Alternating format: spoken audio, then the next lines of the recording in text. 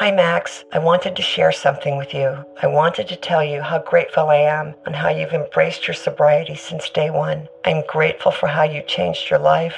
I'm grateful for the love you have for me. I'm grateful for you. Love, Mom. If your loved one is still struggling with addiction, you might not feel like you'll ever get to grateful, but we can show you how. At Caron, we've helped families overcome addiction for 70 years. So if your loved one is ready for something different, visit caron.org/lost. Hey friends, and welcome to the Happy Hour with Jami Ivey podcast. I'm your host, Jami, and I'm so glad you're here. Each week on this show, I invite a friend to join me, and we chat about the big things in life, the little things in life, and everything in between.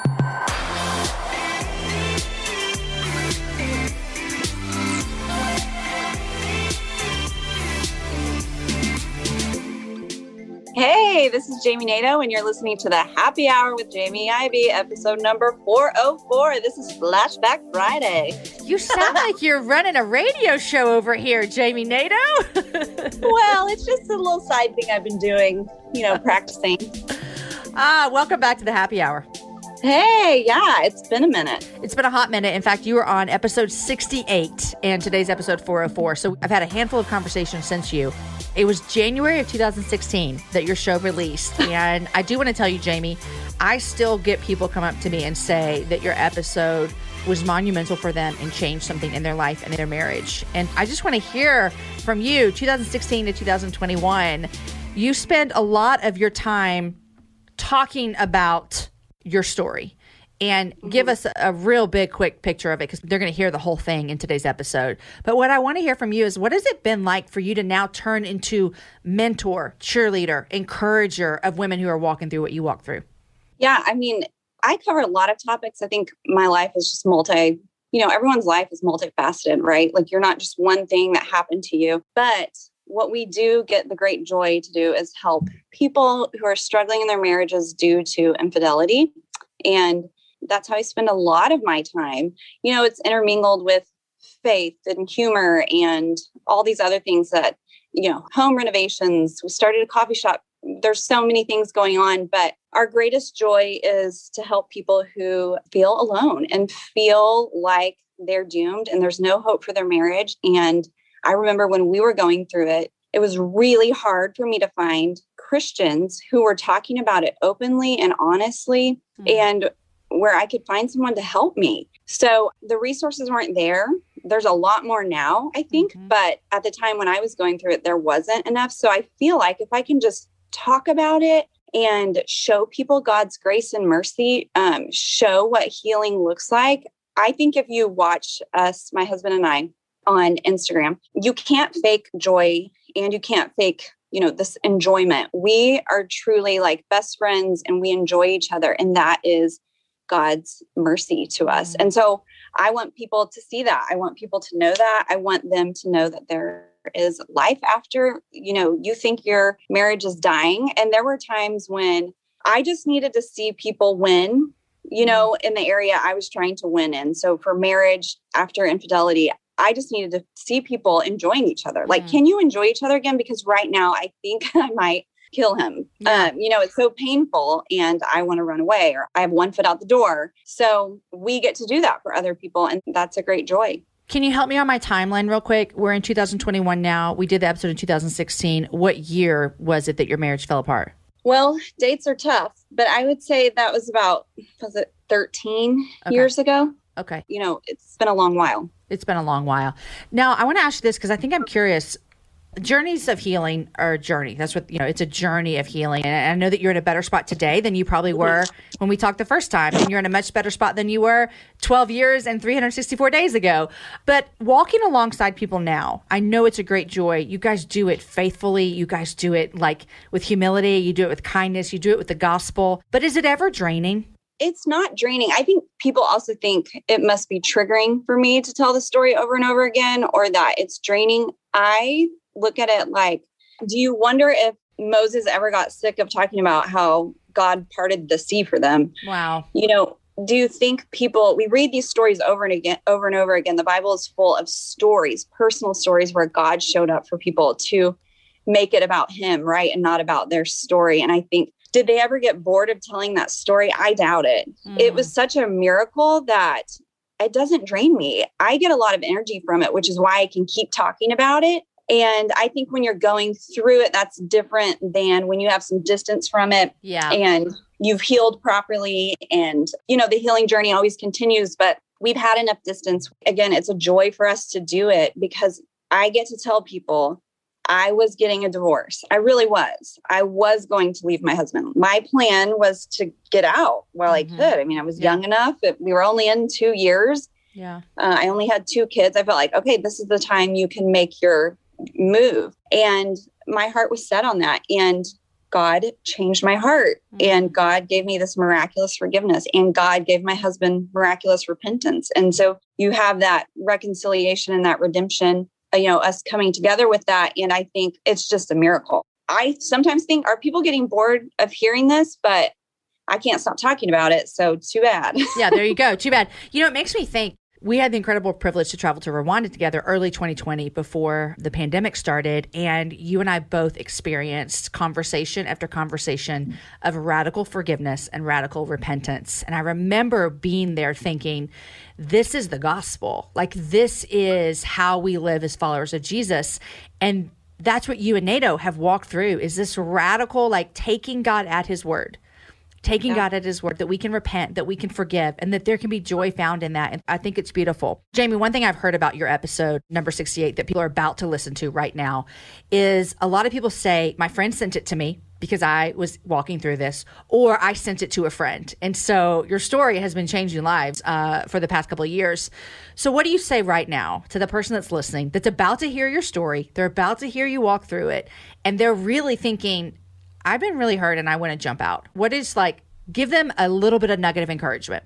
I would just say, don't underestimate the change that God can bring about in your heart. He is a miracle worker. And I didn't even trust myself enough to think that God could change my heart. I thought my heart was too far gone for God to change it. And I think if there's anything that can bring hope, it's that a stubborn, hard-hearted woman with no hope, it seemed, for her marriage.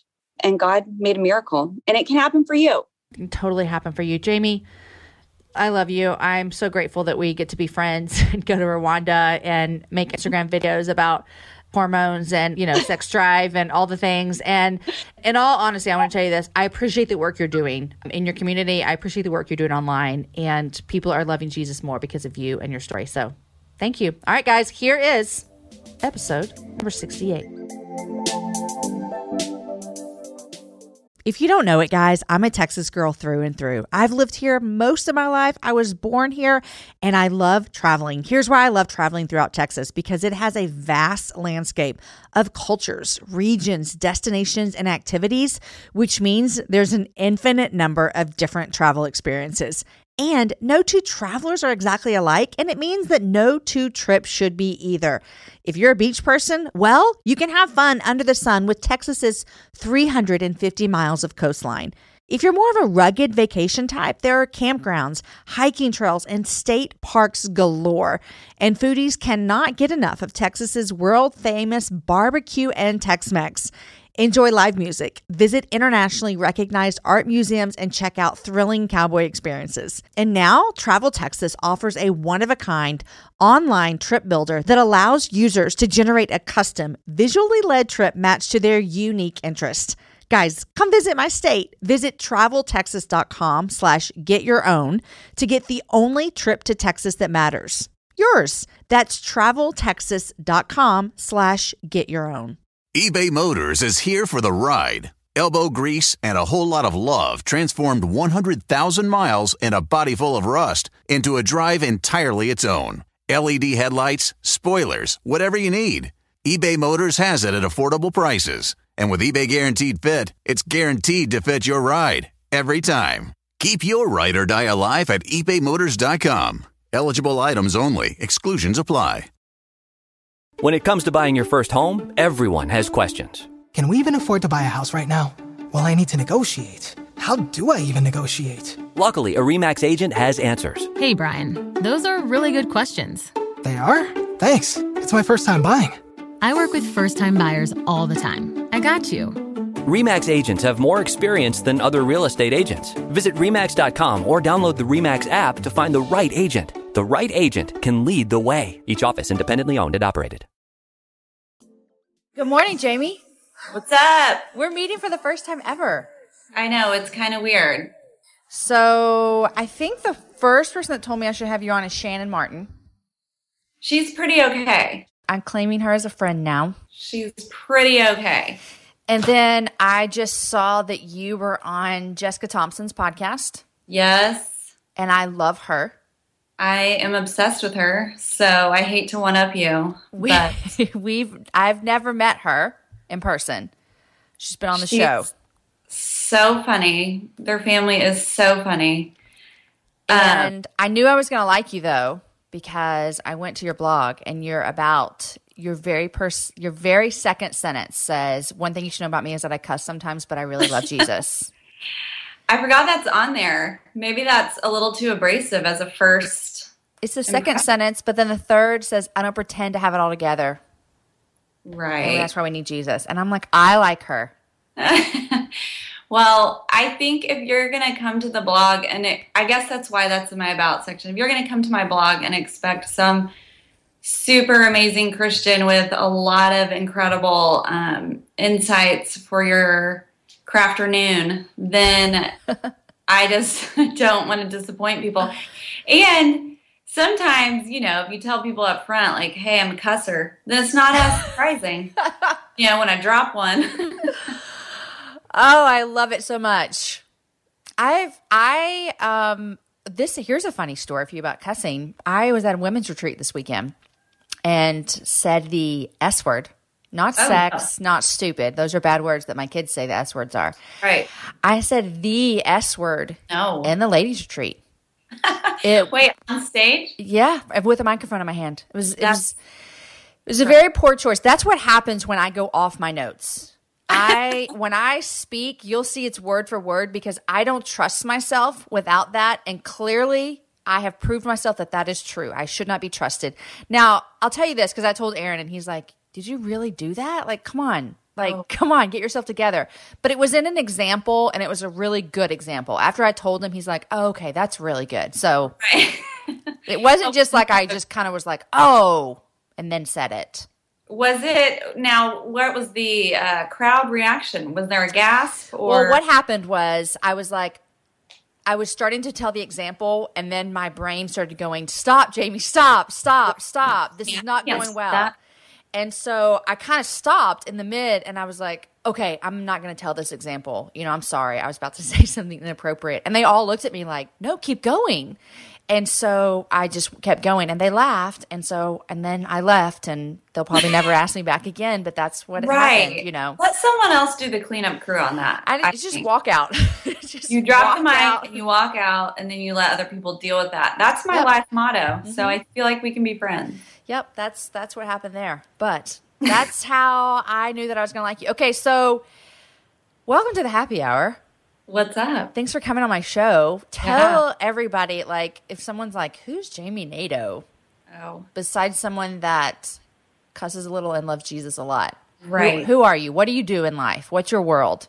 Okay. It's complicated like everyone's story, but I have 4 kiddos. I have been married for 10 years, and I write a little. I'm like entrepreneur for another company. So I kind of split my time doing both of those things. And this year is the first year I changed from being a stay-at-home mom for 10 years. And then this year I needed to get some stuff done. I'm writing a book, and I was like, I cannot finish this book by stealing 30 minutes here and there because the subject matter I feel like is just too intense. It's like a lot of emotions, and I have to kind of dig deep.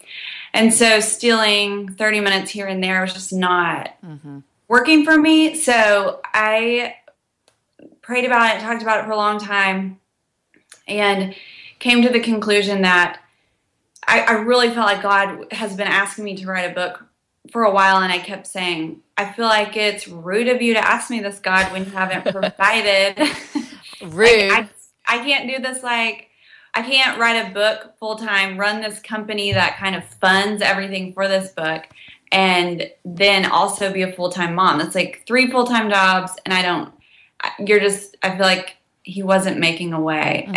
And then during the summer, as I kind of struggled through that, just a bunch of things happened, and we decided I'm going to take this year or however long it takes and just really buckle down, focus. So I work 40 hours a week from home, have a nanny, eat my words all day long, and I'm doing it. I'm doing the thing. Which is, I don't know what. I just feel like I wake up every day and I'm like, am I doing the right thing? Like, what is going on in my life? It's hard when you feel called to do something. It doesn't mean it's easy, or that you won't ever doubt yourself, and sometimes I forget that. I think if you're called to do something, you should just be able to sprint through it, and it should be rainbows, unicorns, chocolate chip cookies all day long. And I'm learning it's a bit tougher than that. Yeah, don't we wish it was just like unicorns and rainbows and chocolate chip cookies? Mm. But then we would just do the things that were just easy for us. So easy. I tell people the most growth that I've ever seen in my life, the most change for the better, has always been in super uncomfortable moments. Mm-hmm. And sometimes those moments are literal moments, and sometimes they are, a longer period of time, a year, a couple of years. But I think I don't really want to do this because it's hard for me, and it's going to challenge me. So I have this thing in the back of my head that's like, if you're going to fail, then just don't even try. Yeah.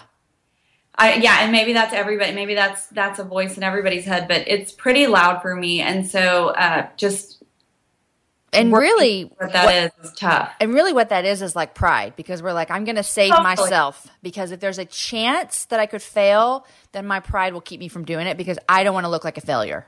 Complete self-protection. Uh-huh. Yes. Pride.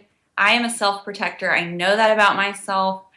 So it's good for me. And God does it time and time again because he loves me, not because he's, here's another challenging situation. Because I'm mean. He is rude. Rude. He gives me these opportunities to see him more. And I'm so stubborn, and I love comfort so much that's just the story of my life. Uncomfortable situations. I'm awkward. And then, so that doesn't help anything. And then I have these big things that I have to do that challenge me so far beyond myself, which means a lot of leaning on God. I think that we're walking in the same world right now.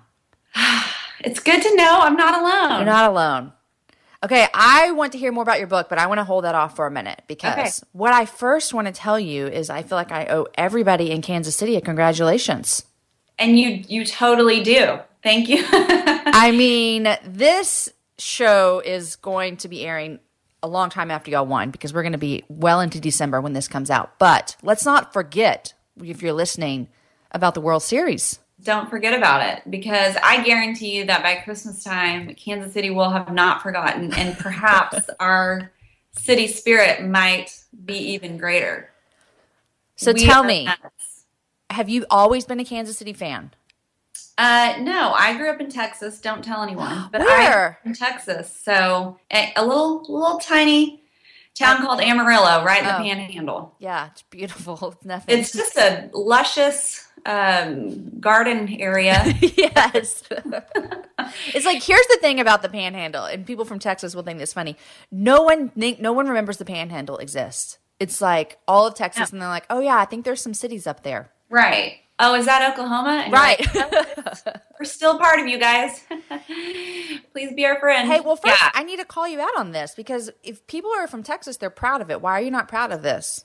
Well, now I have seen the error of my ways. And no, I do love Texas. It's just that you don't know it, but there's a lot of Texas. God, I don't want to say arrogance, because I don't want to. It's true. I don't want to make people angry, but they're very prideful about where they come from and how they do things. And so I had grown up like that.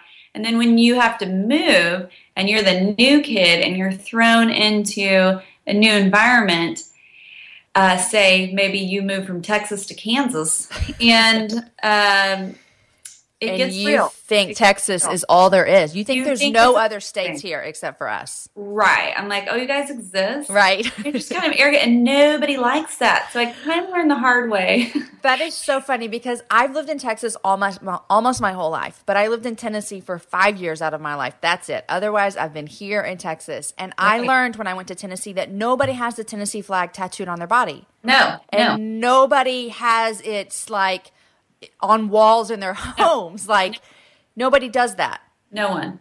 And people here, it's as if we're our own country. We know this. You all know people, that. Yeah. And see, that's the thing. You know it, and you secretly just love it so much. You're so proud of it. And I want to throw this on as well. I'm in Austin, and I think that us Austin people think that there are no other cities in the state. Right. Which that might be true. If I had to pick a place, I think it's true. But then again, I think Austin's the best city in the whole country. And so there I go again.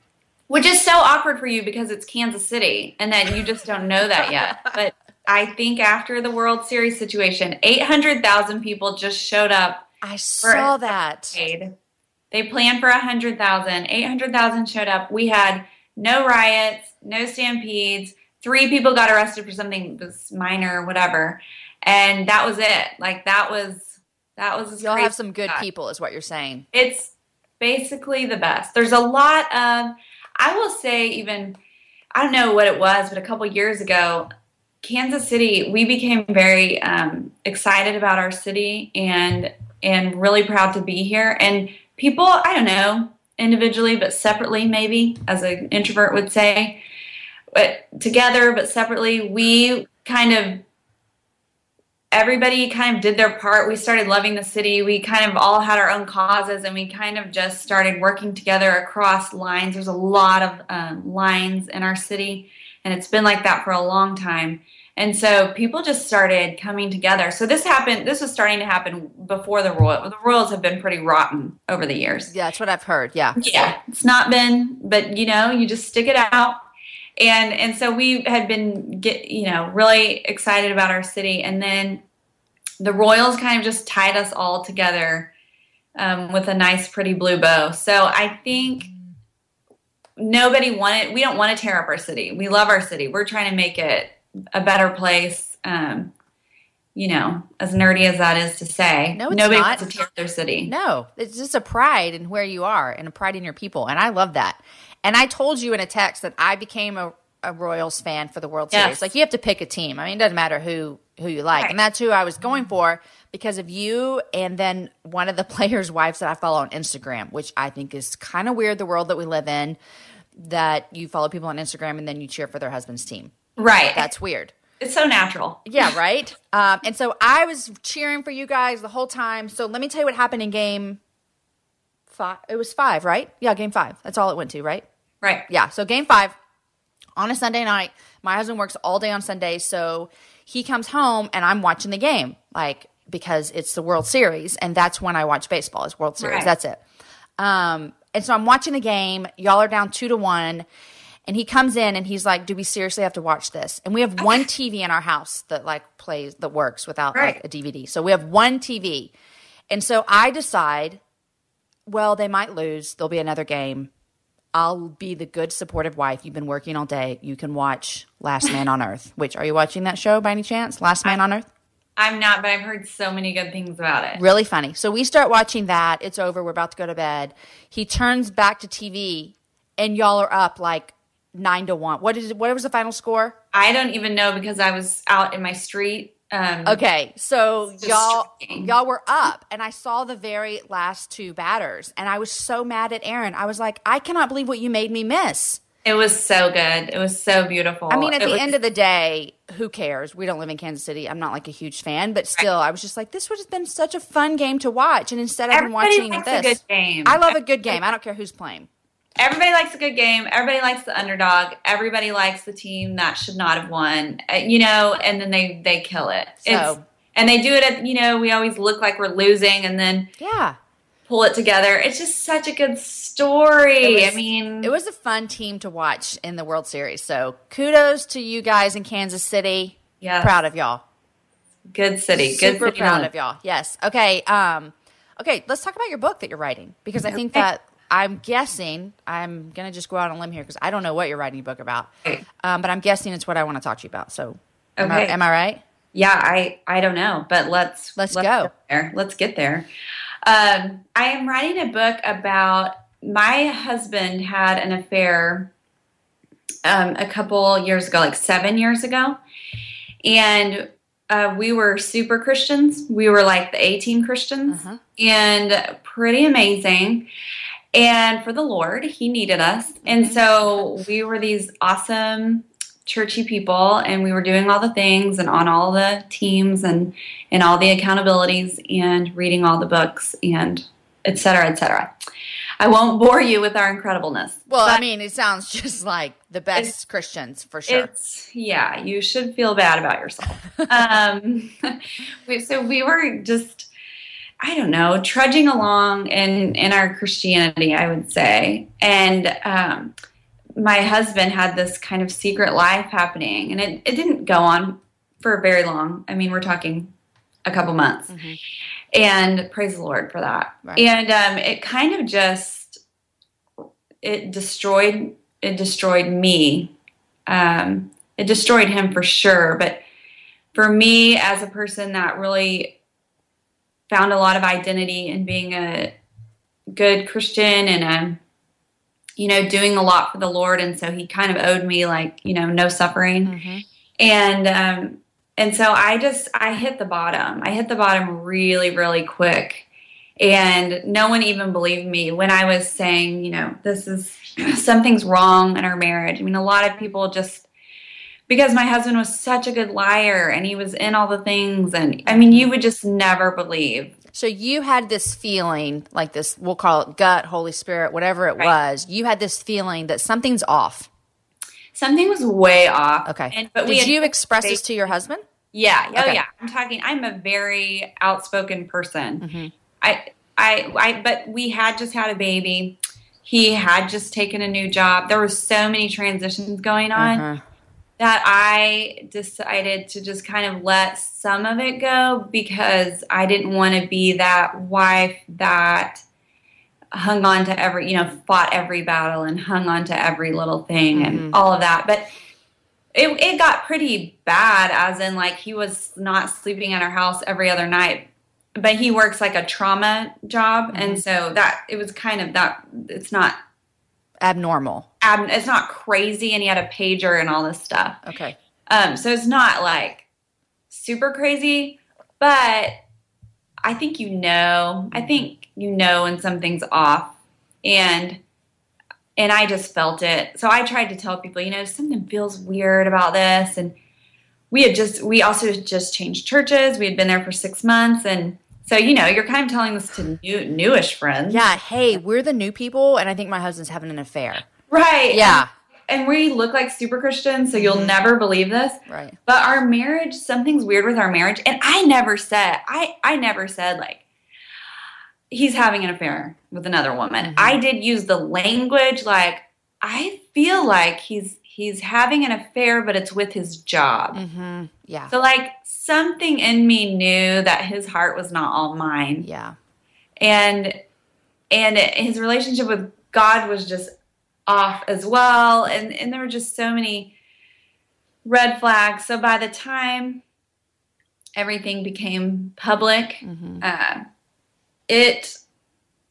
people had sort of known at that point that we were in a rough spot, but nothing you couldn't just, kind of talk about with friends and work through, is what everyone was thinking, like, oh, your marriage will be fine. We'll just have a couple meetings and we'll have you over for dinner and we'll kind of just talk you down from the ledge. But I was a mess. I mean, I'm crying at people's dinner tables, and Is this after you knew that it was actually an affair with a woman? This was before. Okay. I have never been great at not being quiet. Okay.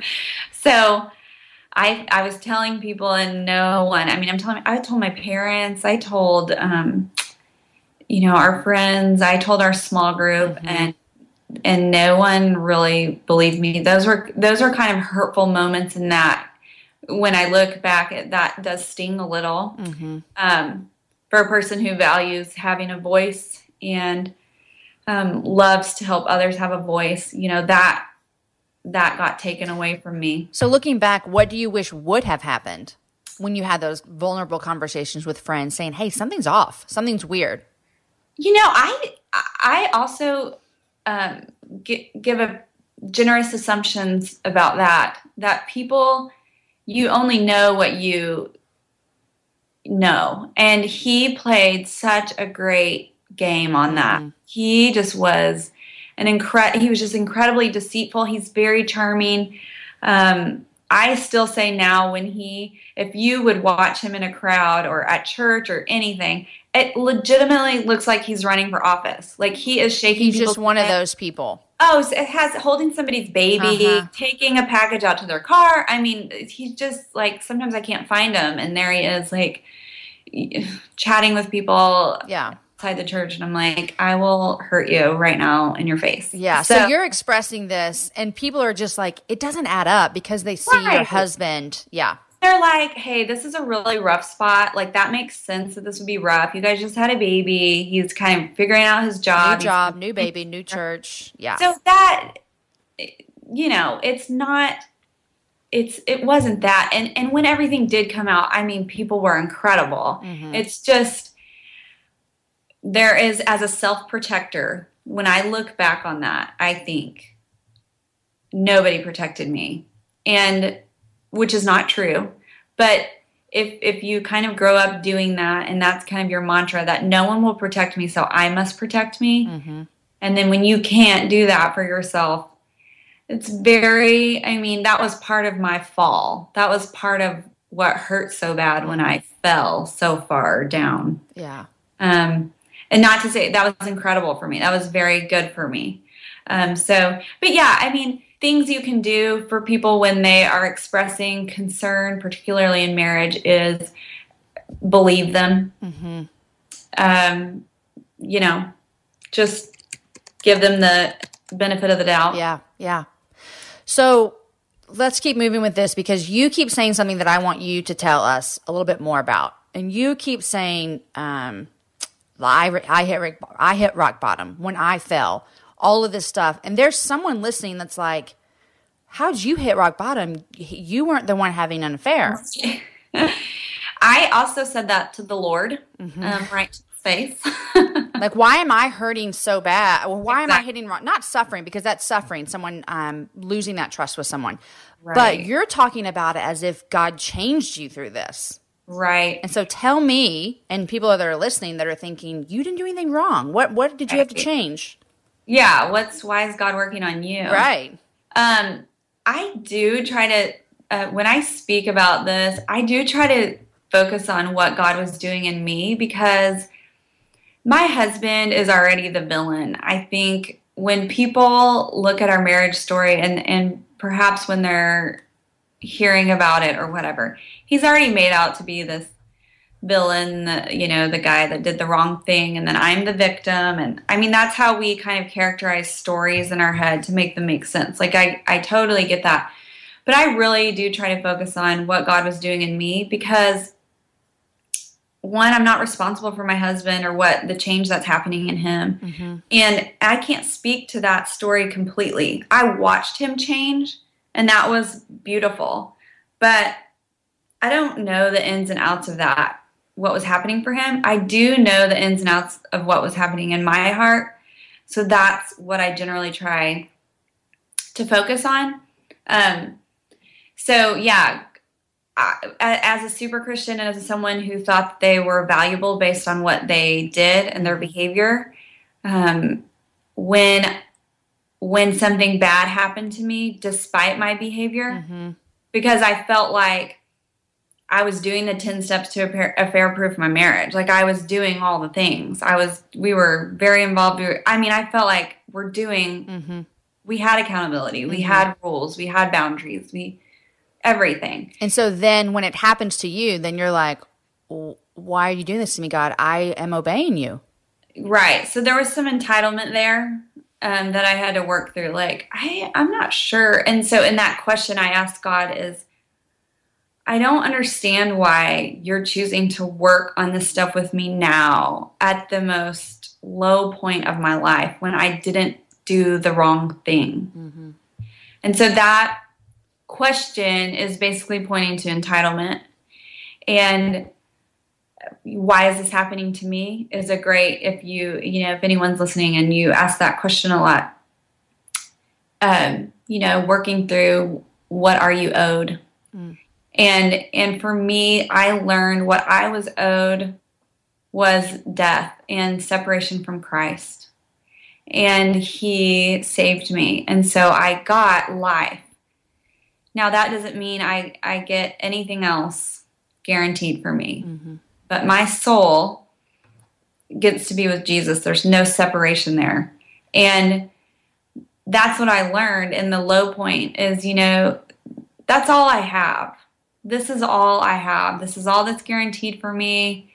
Everything else can get taken away, which did. I mean, I was looking, I'm not going to be a stay-at-home mom anymore. I loved staying at home with the kids. I'm not, because I'd have to work. Mm-hmm. I mean, I focused on his career for so long. I mean, we were building up his career, and so I'm staying at home, and we're making a bunch of sacrifices, and then all of a sudden I'm looking at going back to work, and I had no training. I just felt like I would have to go back and get recertified. There was so much what that meant for me. Mm-hmm. And so it was the bottom for me. That is how God brought me low, but that was how I experienced the gospel in a tangible way. Mm-hmm. And that was how I realized that the gospel is not a hurdle to jump and then you become a Christian. And then here's this book called the Bible, and it's mm-hmm. full of rules, and you just do these things, and then you're good. And you're like, that means you're a Christian. And that was not what it meant. The gospel then became something I clung to every second of my day to get through the next minute. I mean, I needed the cross. I needed Jesus. I needed his death. I needed him to help me walk to the shower and get in there. Like, I needed him to help me. I was so skinny. I just felt like I was wasting away, but food wasn't like my first. Mm-hmm. I know that sometimes, people go in that direction. I'll eat more and fill up. I just didn't think about it. It wasn't like I wasn't having a problem or, anorexic situation. I legitimately, it didn't cross my mind. And so I would set an alarm so that I would eat lunch. So at noon, I would make my phone beep so that I would remember to go and mechanically chew a half of a sandwich. Mm-hmm. And, that's how, and that was, Lord, help me get this sandwich down. I mean, that's how much I needed Jesus. Yeah. Now, before, I only needed him to bring me good things mm-hmm. or help me find a parking spot or, just before I needed him, when I needed him, he was my genie in a bottle. And then, this all happened, and I needed a miracle. So would you say boldly that you're thankful for this? I've always said that, and I get a lot of feedback. People don't like hearing that. Mm-hmm. But I had said that from the very beginning. I'm really grateful that God chose to love me in this way. Mm-hmm. I wasn't angry. It wasn't my response. It was a lot of other things, but I wasn't angry at God. I just needed him so much. There was no even room for me to be mad, and I didn't have enough emotional energy actually to be mad at anything else. I was already mad at my husband, but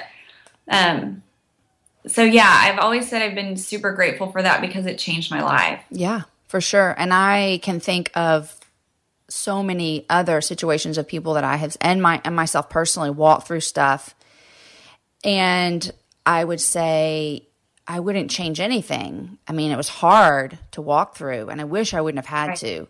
But because I walked through that, I need Jesus more. I say that with my parenting. Like, God's given me some kids that are difficult, before I had those kids, I was like pro-parent. I mean, I could do seminars. Parenting was a breeze. Do you guys want me to write a book? Right. Exactly. Do you need Yeah. And then I get some kids that are difficult. And so then all of a sudden it's like, oh, wait, I actually need you, Jesus. I thought I knew how to do this life thing.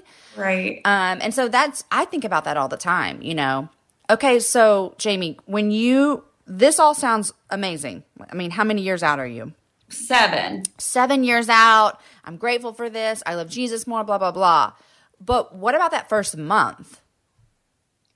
When I found out? Yeah. I mean, what did that first month look like? How did you – I guess my question is for no doubt there are people listening that have walked through your shoes. And especially no doubt people are listening that will encounter this. What did that first month look like? Did you realize your need for Jesus that much then?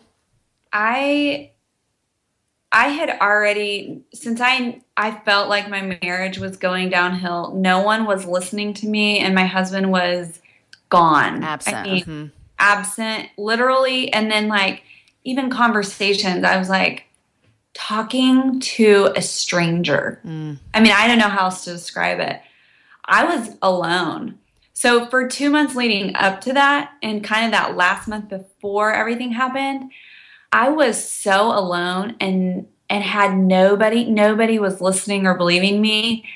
And I started then needing Jesus. And I look back on that time and think that he drew me into him so near. I always think of things visually. I'm more of a creative minded person. And so I think of that time as being on a beach, the clouds are coming, it's dark, a storm's coming, you can hear the rumbling. And I look at that time as God holding my hand and leading me into the cleft of kind of a deep rock that will not be moved in the storm no matter what came.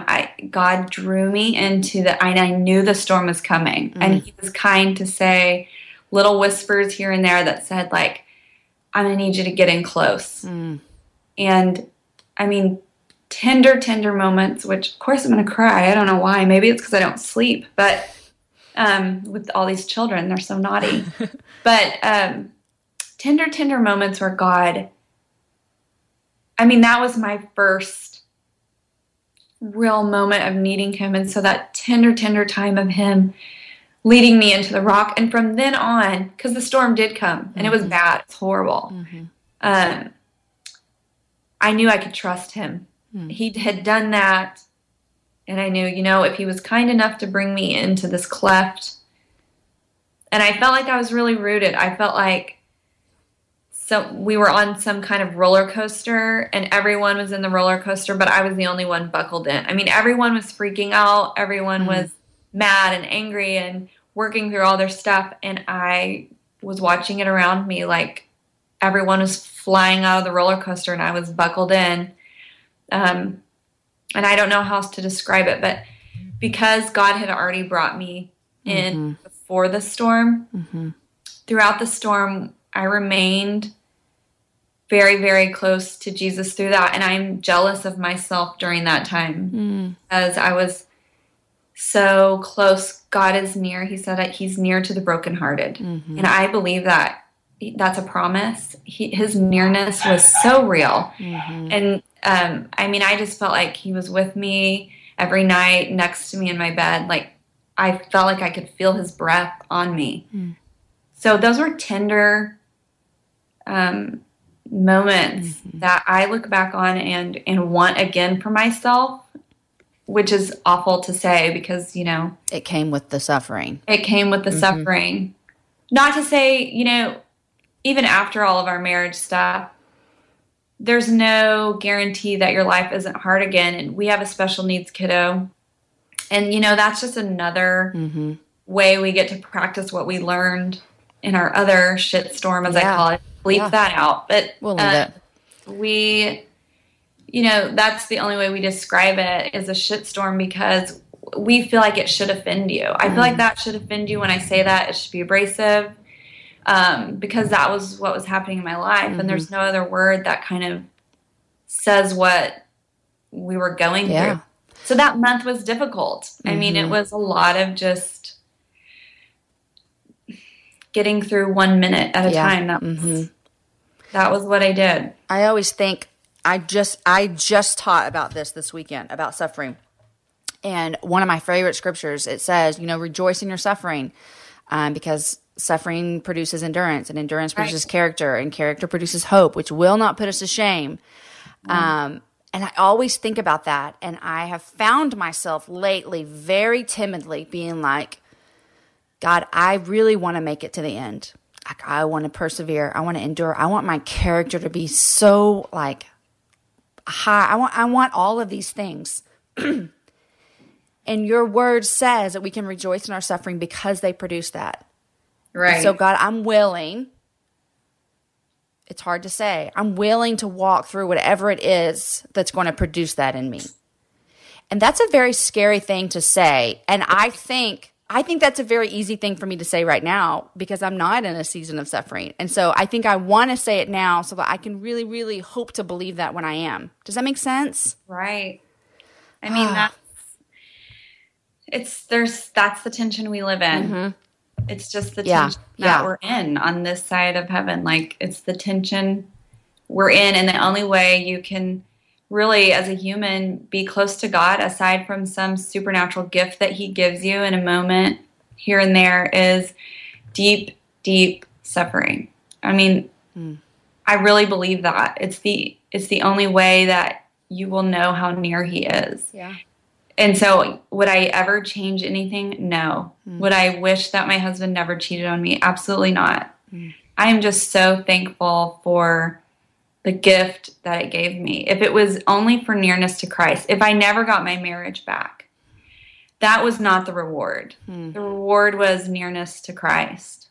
That'll preach right there, Jami. That's how I learned it. Yeah. You can't just say that. I feel like deep calls to deep. And when you hear that, your soul says yes, because I'm not faking it. That's not a lie. That's not a posture. That's someone who's experienced deep suffering and has seen some things, those people know the face of Jesus. So once God is bringing this revelation to you about your need for him and bringing you so near to him and bringing you in, that's just beautiful to think about him bringing you in before that storm started raging. I mean, the storm, it was raining already, It was. And then the storm came and you were so near and boldly you say, if I never get my marriage back, I'm so near to God. But by the grace of God, you did get your marriage back. Right.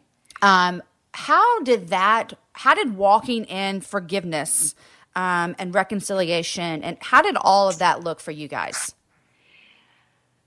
That was also supernatural. I think if it's hard to explain, but if a lot of people ask me for help on this, my husband cheated on me, or my husband's addicted to pornography, or whatever. Some people have some super, super deep hurts, and I don't have the best answer for that, except that when all that stuff happened, there was a verse on our chalkboard that had been up for months. I mean, it had a newborn, and so you write something on a chalkboard and then you leave it for 4 years. Exactly. There was my Pinterest moment 4 years ago. Yeah. So I had this verse up on my board that said, be tenderhearted towards one another and forgive each other like Christ forgave you. Something to that extent. I will mess that up. I surprisingly don't have the Bible memorized. And what? It's a shocker, I know. But that verse was on the board, and I remember I'm crying, and I look up, and that verse is on there, and I thought, like Christ forgave me. Okay, then I thought about it, how did Christ forgive me? And the other verse came to mind was, while we were still sinners, Christ died for us. And that meant before we had an apology, before we knew that we did something wrong, before we got our act together, before we noticed that we were drowning and sinking and playing in the mud, before we even knew that, he said, I pick you.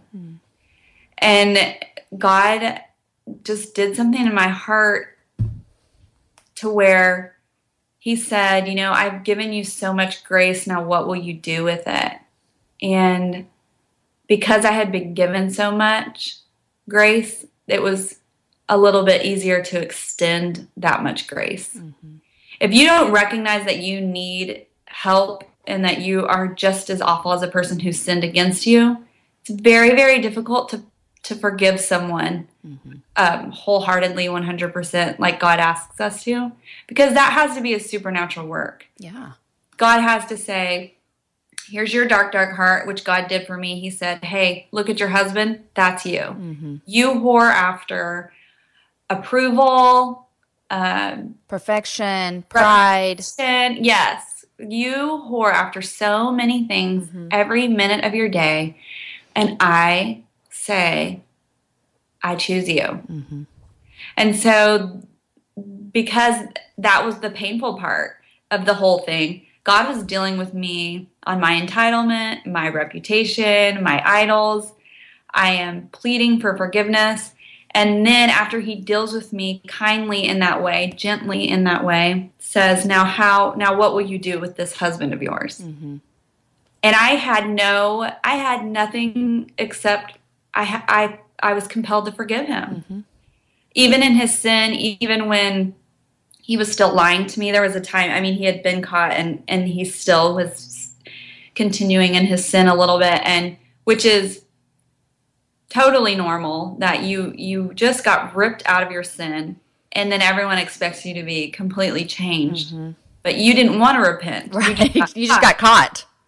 Which is like, AKA, let's look at our parenting. Exactly. We expect our kids like, oh, now you got caught. That's like let's flip the switch.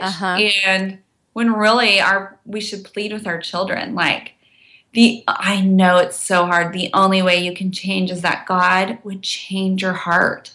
Go up to your room and ask that God would change you. I mean, instead we say, be patient. And then that's what we give our kids. And that's what we give our spouses, and we give them commands that they cannot fulfill aside from God doing a work in their heart. And so that's what I had to work through. Forgive someone who doesn't even want it. And, you know, they didn't even ask for it. Yeah. And God's like, what will you do? How did I forgive you? Oh, well, I was still sinning. Okay. And so that's what I did. It was like a full-time job. I mean, anytime anything came to my mind, I was working through that. I again, as a visual person, I looked at God handing me a big giant hand from the sky, and he would hand me something, and it could be awful timing, like I'd be in the middle of the grocery store and something comes to my mind, or, you know, you want to have a pretend conversation with someone, and that never happened, or maybe that did happen, and here's what you wish you would have said. We all have those conversations, but, you know, in the Target aisle, and God's like, here's the thing I want you to work on right now. I looked at it as an intentional, it was permissive, it was permitted for me right in that moment, and God says, here's what I want you to work on. So instead of slapping his hand away or trying to fix it, I would say, Lord, that really hurts. That's awful. And that makes me feel like completely unvaluable. And so I would just name how it made me felt. And then I would usually just say out loud, even in the Target aisle, I'm yelling to a can of beans. And I would say, I forgive you for, you know, getting naked with someone else. Like sometimes something would just haunt me, like a visual or whatever, and it would just haunt me. And finally I would get mad. That's enough. And now I'm forgiving. And so I would say, I forgive my husband for that moment that he did that and was intimate with someone else and called our marriage stupid. And then when it would come back up again in the next aisle, I would say the same thing over and over and over again until it left me alone. And I mean, that was just my full-time job. That was my full-time job for a month. Working through tiny, tiny moments and they just didn't have power over me anymore until when my husband finally did come home. I didn't need to work through every single hurt with him. Not to say he didn't deserve it. He for sure deserved all that. And we did lots of work. But, you know, it just wasn't. I had already worked through those things with God. So I didn't need my husband to pay. I'm telling you, this is like the gospel. I mean, and this is so anti the world, because the world is saying, Jami, you don't owe him anything. No. He has hurt you. He has looked at your marriage and said, this doesn't matter. You can forgive him, but you don't have to love him or pursue any of this. And then you're like, but actually, this is the gospel. And my favorite thing you've said so far today is that even if I did not get my marriage back, that I was near to God. Right. And I have not, in my marriage, I have not personally been affected by an affair. But in relationships very close to me, I have. And it has hurt me. And it didn't even happen to me, okay? Right. So the ripples of affairs go very wide, which no one realizes when they're in the midst of it, right? They just think it is going to affect themselves. Right. But early on in our marriage, and I'm telling you this to tell you how much God has changed me as a wife. Early on in our marriage, I looked at Aaron and I said, "If you ever cheat on me, I'll never forgive you, and I'll never stay with you." Absolutely. And here I am, pastor's wife, and I'm looking at my husband and saying, "This is the thing. This is it." Right. And he literally, like, it upsets me now because he looked at me with the most like I had hurt him so deeply. Right. And he was like, "That's the meanest thing you've ever said to me." And I'm thinking, are you freaking kidding me? Like, if you cheat on me, you don't deserve this forgiveness. Right. So God has been working in my life for years.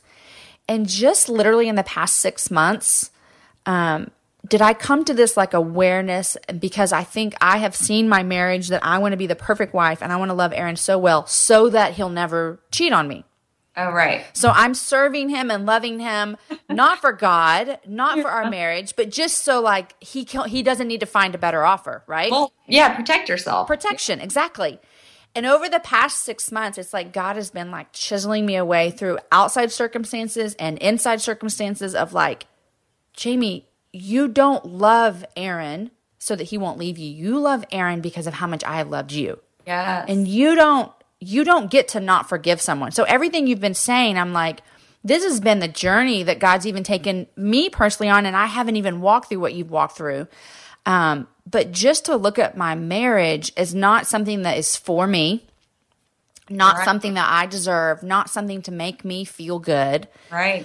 But to look at it as like a part of the gospel. And so who am I to tell Aaron, if you do this one thing, I'll never forgive you? Yeah. And I did the same thing. I think a lot of people do that. And I think you're saying it to your husband. I think you're saying it to God. You know, this is the thing that I don't do this for. Yeah. So you can do anything else, but Right. let's not go there. And it doesn't, as if you could change someone's heart. And I love what you were saying though. Like, if we could look at that in the way we raise our children, if we could look at that in the way that we do church, as in, this is not about me. This is not for me. Like, this is unto Christ. And so I think that would radically change the way we go to church. It would change how we serve. If you show up to church knowing, you know what, this isn't for me. This is not about me. What can I do today to make this about Christ? That means you have a heart of service. You are not caring if you get into the dang church and get to sit there for your 45 minutes while your kids get watched. You know, like, you're not like, is this music ministering to me? Because I have a very specific musical taste. Right. And this needs to really make me feel special. Yeah.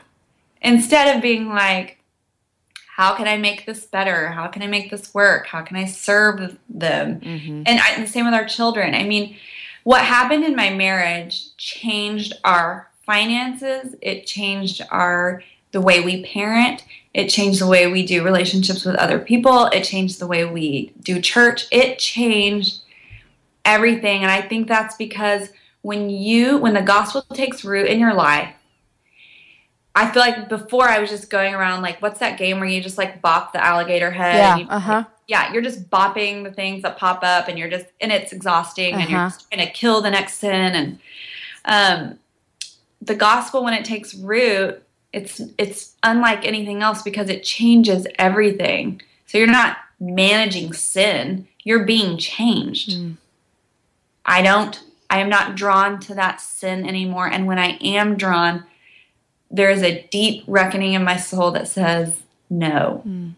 And that's what changes me. That's what makes me serve. I am serving unto the Lord. I'm not serving unto people. When you serve unto people, you're very disappointed that people don't see what you're doing. They don't value what you're doing. Same with your children. You're doing that for your kids. Kids don't care. They are like, oh, that's so exciting that you stayed up all night. They don't care. Yeah. And with our marriage, I mean, it's the same thing. Like, am I serving Aaron to make sure that I get what I want? Right. Or am I serving him or my children or my ministry or whatever? Right. To bring Jesus, to show Jesus. Such a hard question to ask yourself. It's such a hard question to sit in. Yeah. We all want to be like, of course not. Of course I'm serving the Lord. Right. But then it seems like the litmus test of that would be, well, then when the shitstorm comes, then what? Right. And not to say you need it all together, to say like, okay, so when the storm comes, I'm going to be so rooted. For me, the storm came, and that's how I became rooted. But also, Jami, you became rooted, but there was, when you talk about him bringing you into that like cliff area and the storm is there, I mean, you would not have recognized that's what God was doing to you without him revealing that to you, if that makes sense. Oh, completely. Like, it would have just seemed like, you've left me in the storm. And I had to run into this place and protect myself. But his grace, he revealed that to you. That like, no, this is me. I've been here all along. I'm here through all of this. This is actually for your good. It was complete and utter kindness to me. Everything about what happened was his kindness, and I don't mind when people talk about they're angry at God. I'm like, God can handle that. I mean, whatever. That's nothing new. But it was hard for me to be angry with a God that was so clearly and made it so apparent. And you're right. Even you can't even see his goodness. Apart from him, we are literally nothing. Like, we can't even see what he's doing. We can't even open our eyes. Even our will to be saved, God says, that was me. That's me drawing you. Yeah. It's basically like, there's nothing you can claim here on your own. And boy, that was just hard for me to believe, and sometimes still is. But don't you need me a little bit? Don't you need me a little bit to show my husband the gospel? So I stayed. So hello, look at me. But when we get a grasp of how worthless we are without him, then in theory and in paper, when you're like, well, of course I can forgive my husband. Right. You know? Yeah, and it's supernatural work, but it doesn't mean that it's not devastating to walk through. It doesn't mean we were not in incredible amounts of therapy together, separately. And then, then you go to these intensives, then we're going out of town. Then, I mean, that was our full-time job. People want to get through their craziness and their hardship and their suffering, and they want to do it alone because they don't want people to know what's going on. They want to still protect. Usually they're protecting the person that did the thing. I don't want my husband to be embarrassed. When really you're just getting in the way of a work God is doing. Yeah. I mean, I don't think you can do that alone. Yeah. Ours happened super, super fast. I don't know why. I don't know why God chose the timing of my husband wasn't having an affair for very long. He got pulled out of his sin pretty quickly. We were separated for a short time. He came back repentant in that time. I don't know why God chose to bind up our wounds that quickly. All I do know is that he doesn't work in time. And even when I was going through forgiveness and healing, I had felt like God had stretched my days into years. I mean, I felt like we were doing that much work on the heart level that he had held the sun up for me every night and said, here's one more thing I want to do. Here's one more thing I want to do. We can't look at time and say, since this is my story, it should be your story too. And you should go through this that quickly. And if he's really repentant, it'll be this. Right. Quickly. You know, everyone's story is different. And ours was quicker. I say quick, but a year of intense, whatever. And, but he changed us. And I had already had a platform before that, a little bit, blogging, and remember that when people were blogging? We were like leaving comments on blog. Yes. That was a thing. I'd already had a little bit of a platform just telling stupid stories about my family. And then God, even that was like, this isn't for you, Like, I'm going to use your voice. The person who had no voice will now have a voice. But it's not going to be about you. It's going to be about me. And so that's what I do. That's what I talk about. If I do a conference, if I do MOPS, if I do whatever, it's not about marriage. It's about the gospel. Love that so much.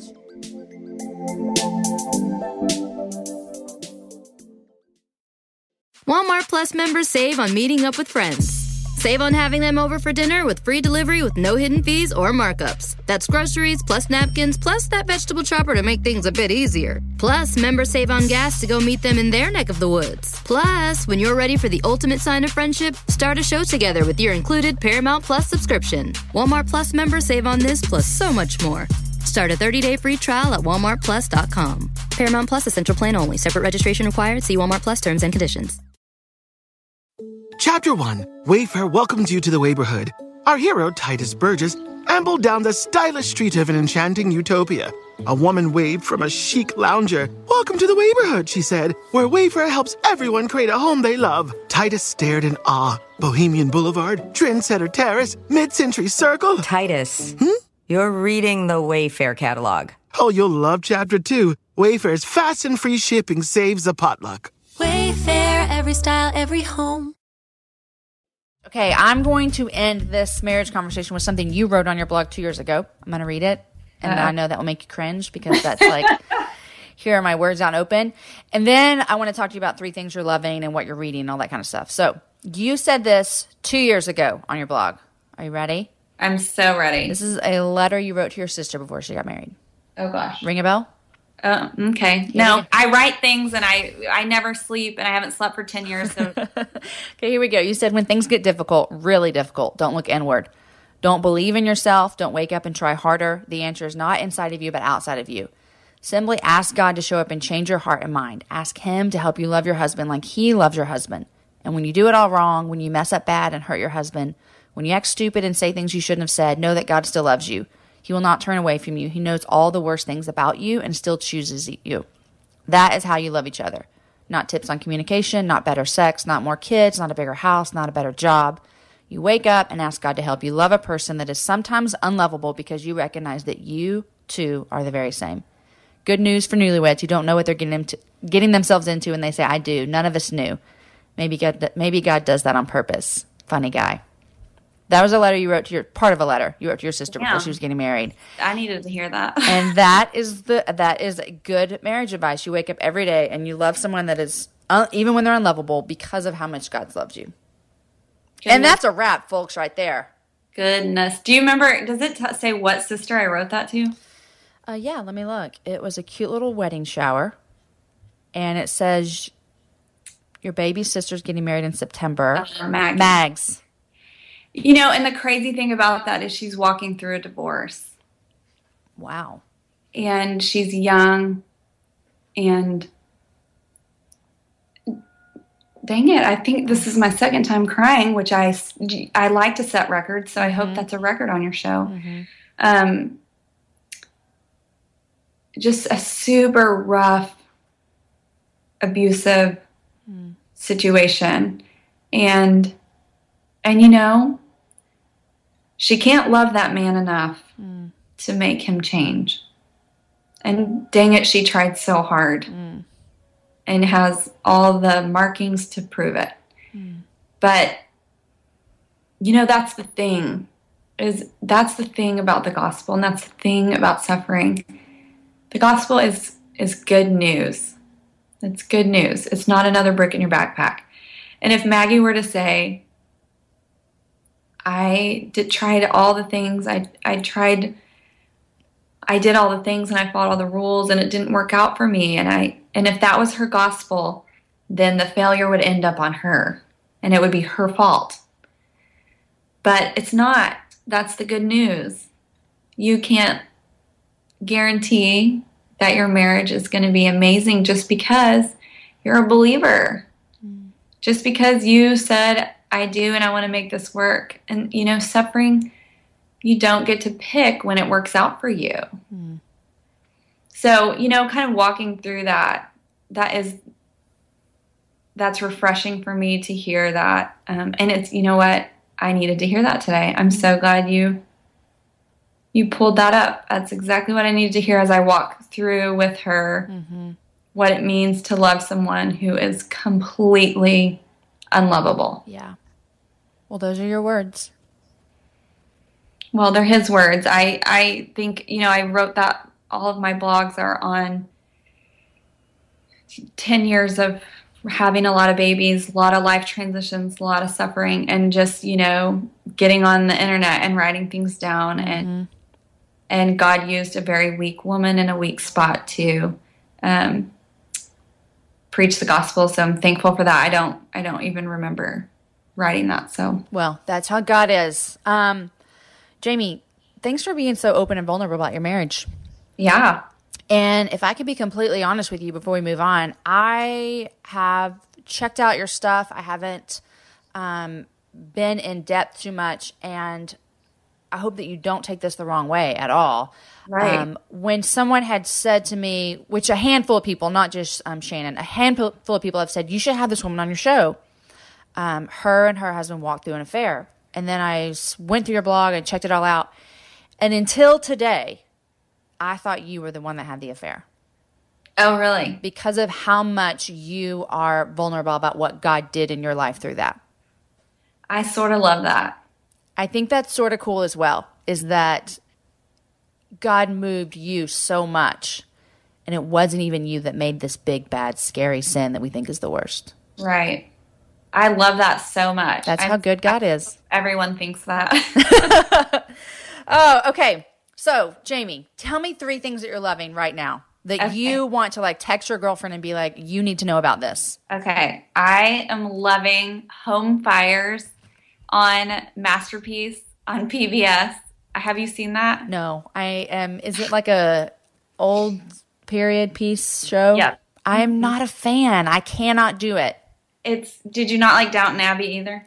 We watched maybe 3 or 4 episodes and couldn't do it. You're a robot. That's okay.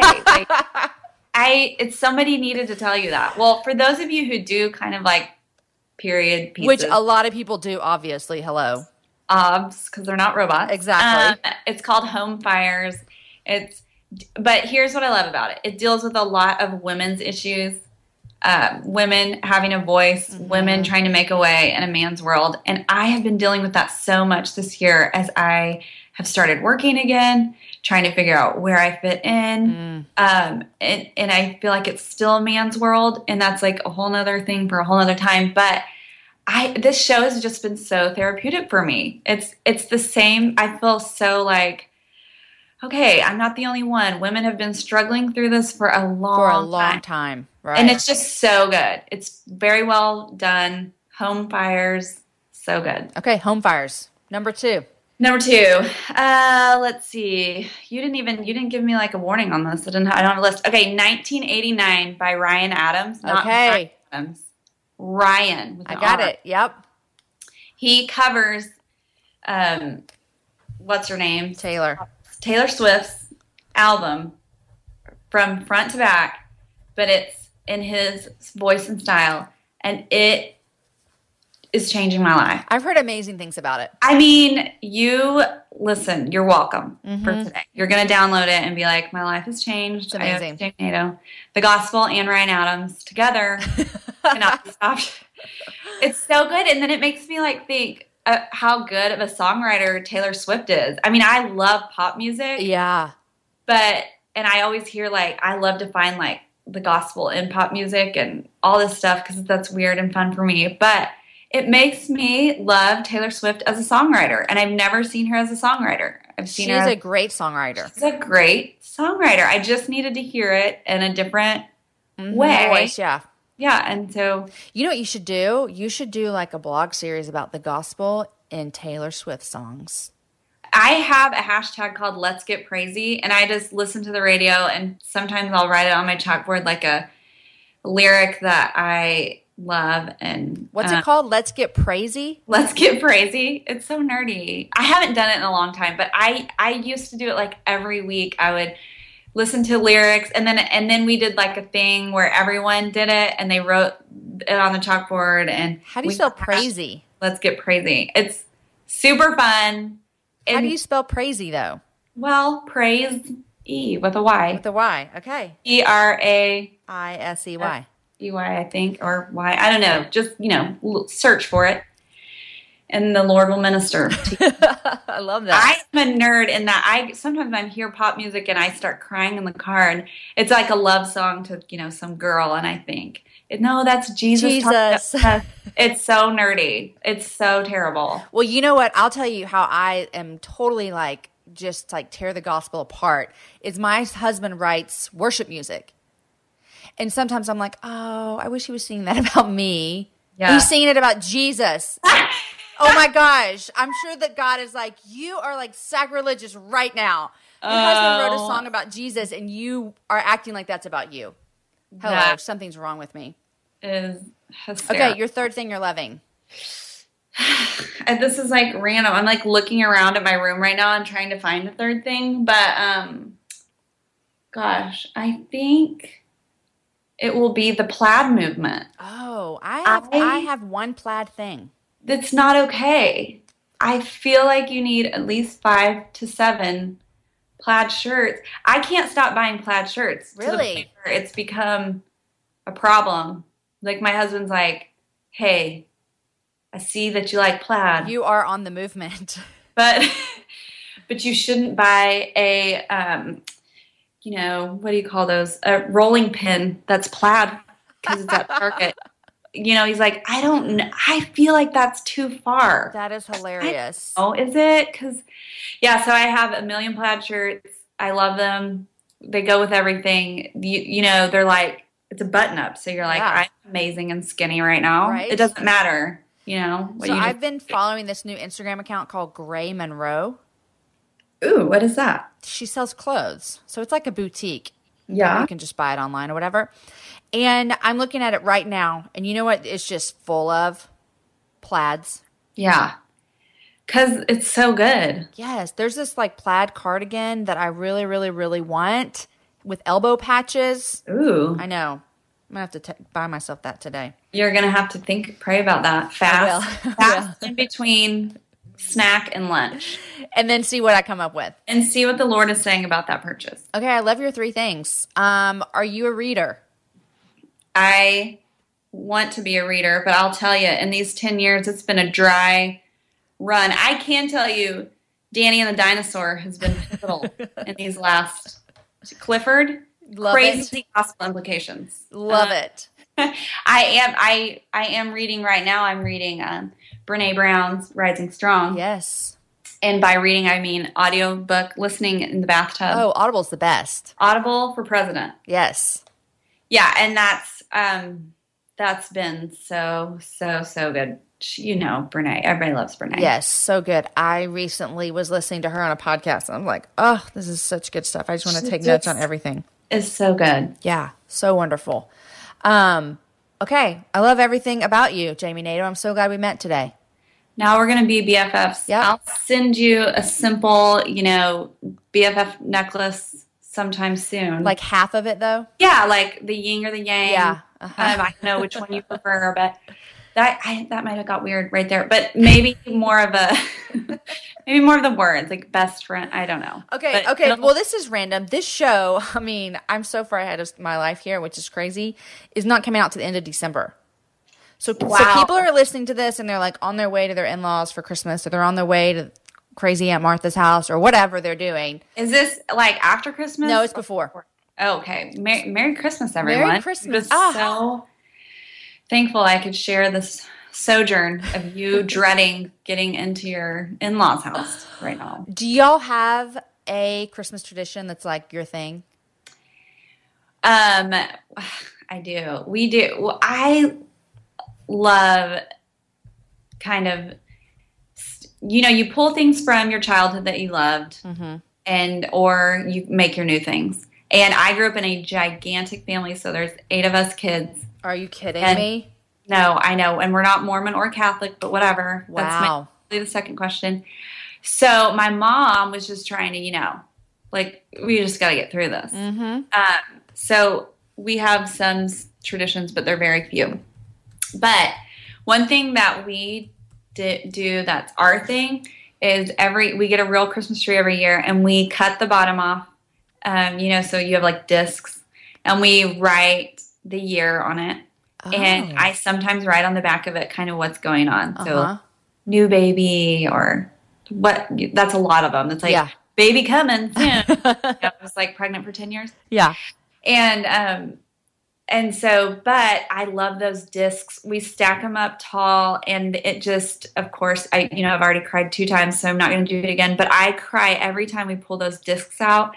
The stack is high now because there's 10 Christmases that we've had together. Yeah. And it's funny, though, those lean years where it was hard and it was rough, they are skinny little, because, we got the tiniest little Charlie Brown tree because that's what we could afford. Right.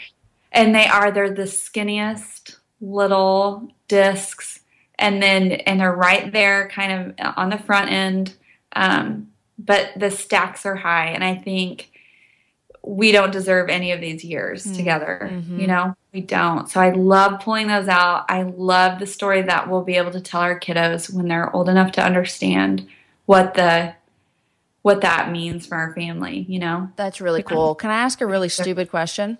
Yeah. When you cut off the tree part of the bottom, right, it just stays like that forever? Well, maybe you're supposed to seal it or something. That's what I'm asking. Have you noticed any I mean, they look well. I mean, this is a great idea, so I want people to be prepared. It doesn't. They have remained amazing. Okay. I'm sure you could seal them or shellac them or something. Shellac. This is a Pinterest moment. Where do you display them? It just depends. You could put them in like a glass, those giant glass orbs or whatever. But my kids break everything, so nothing's sacred. So we don't have glass orbs anywhere. Right. There's no apothecary, beautiful situations here. But I put them on the mantle usually. I stack them tall. Okay. I'm just proud of them. I love what God's done. It's like your little Ebenezer moment. Like, look at where we've been. Is. Yeah. And it's a conversation starter too. I mean, we moved out to the suburbs from the city this year, which is I feel like opposite of cool right now. But I felt like God called us out here, which is funny. Yeah. And God is super hilarious. And a lot of our friends are not believers. And so we use our marriage story a lot of times as kind of an avenue to let people know that we are super messed up, but look what God has done. Right. We tell anybody who will listen to that story because we just feel like God parted the waters and he made this miracle and we can't shut up about it. Love it so much. It's just the best. Starter. Yes. Jami, thanks so much for joining me.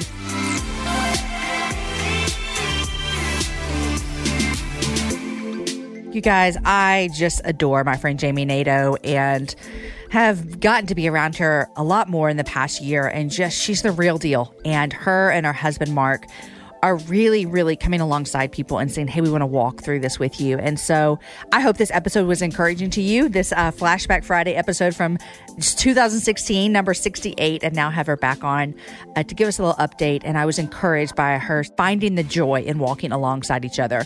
Happy July 4th weekend to all of our American listeners. Happy wedding weekend to our friends Alex and Laura getting married this weekend. You guys, today's show was edited by the team at Podshaper. The show notes are written by Abby Castell. Music is developed for the show by Matt Graham. Produced by Lindsay Sweeney. I'm your host, Jami Ivey. And I'm so grateful you were here. Guys, have a happy hour with a friend. Have a great weekend. We'll see you back here next week.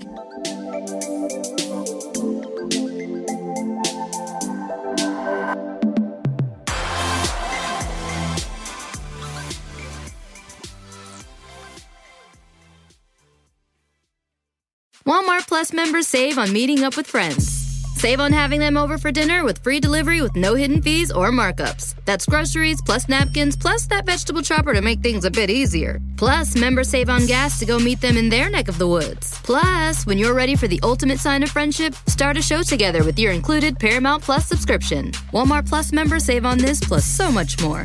Start a 30-day free trial at walmartplus.com. Paramount Plus Essential Plan only. Separate registration required. See Walmart Plus terms and conditions.